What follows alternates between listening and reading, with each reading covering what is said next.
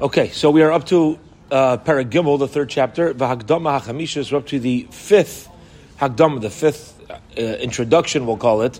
But here we're going through the overlap or the clarity that's needed to separate between a person's actions, which what we refer to as a shtadlus, and the reliance on Hashem and bitachon. Okay, so we know that a person needs to put in effort to take care of their personal needs, but we also know that it's not our effort that ultimately brings us success. What is it? The Rabban Shem. So how do these two things work with each other? So up to the fifth Hakdama. Here we go. The fifth Hakdama, the fifth introduction, the fifth idea that must be clarified. Ki hashlamas hadvarim hamischadshim ba'olam hazeh la'achar hayitzira hu b'shnei dvarim. The way this world works, once Hashem completed the 6 days of creation, is as follows. Echad mehem. Now, the reason why this is important is because there's nothing that could be created after Hashem finished creating the world. The only thing that can be done in the normal sequence of events is whatever Hashem already created, manipulating new ideas from that. But to create something new, it's like that joke that they say where the scientists wanted to, they learned how to clone people, so they told God he could take a vacation. And they had a man-making contest, and Hashem says, get your own dirt. Start with that. You can't start with nothing. You have to start with something. Once Hashem put them in 6 days of creation, we can find new things and new ways to use it, but you can't start with something, an entity that's new. You can't make yesh me'ayin, nothing from something. I'm sorry, you can't make something from nothing. So the way that this world functions could be separated into two ideas. Echad mehem, one idea is, gezerois habayrei yis'ala, whatever Hashem decreed, whatever Hashem allowed, v'cheftzai, and his desire, whatever Hashem wants to come into existence, will come into existence. Masheni sibais umitzuim. And the second thing, once we're separated, what happens is there are sibos, there are causes, and mitziyuim. And we'll call it cause and effect, through Hashem, which Hashem uses to allow what He created to be used. Mehem, krivim.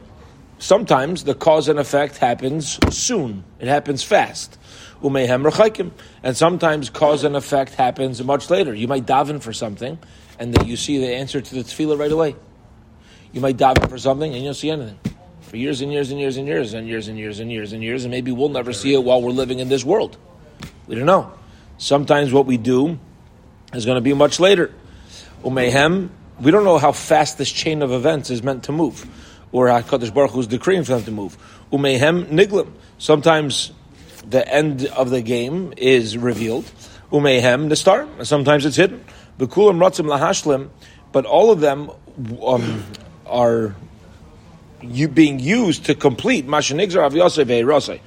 Whatever Hashem decreed should ultimately be accomplished with this. Be'ezer alakim lazalzeh.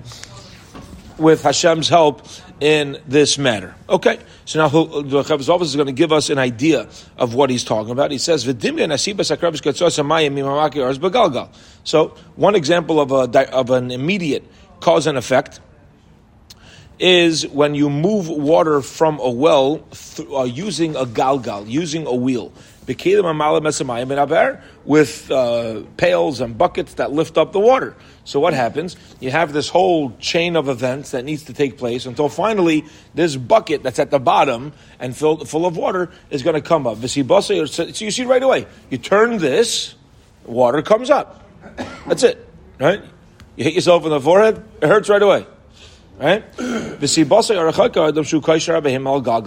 And something that is a longer chain of events is going to be when you tie an animal to the galgal, to the wheel, and the animal's refusing,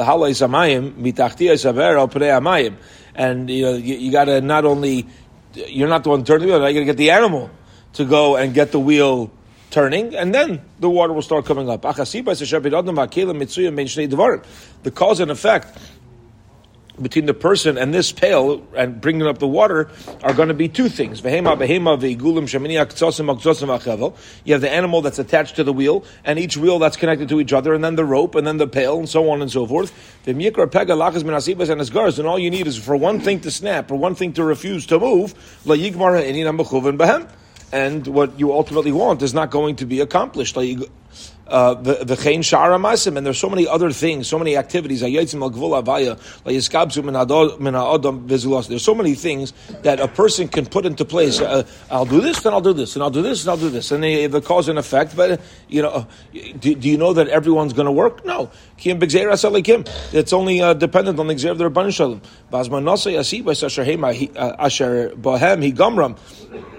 And also, you have to make sure that whatever cause Hashem allowed in nature will ultimately fulfill its task. It was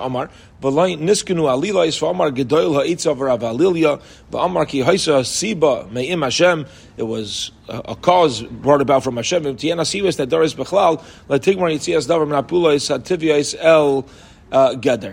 Even within nature, if one part of that chain, that link in the link of in the chain that causes the events to happen is not going to function with its natural process, then it's not going to work. So the fifth introduction, what the Chovos HaLevavos is giving us, is that even using nature, we have to realize that when you put something into the usual chain of events, you need the Rabban Shalom to ensure that it's going to, that this chain of events is actually going to work, because we don't have the power to ensure that everything is going to happen. So even within Teva, even within nature, even within Ishtadlus, you need to be talking to ensure it's going to happen. That wraps up that idea. I just wanted to add a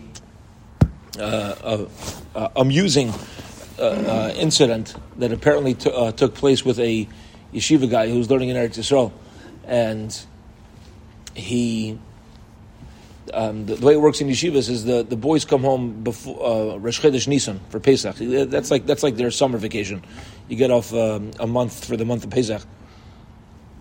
So there was a bacher, an American guy, who wanted to leave this man 2 days early. He wanted to leave 2 days early because Rosh Chodesh fell out on a Sunday, and he wanted to leave on a Thursday night back to America. Why?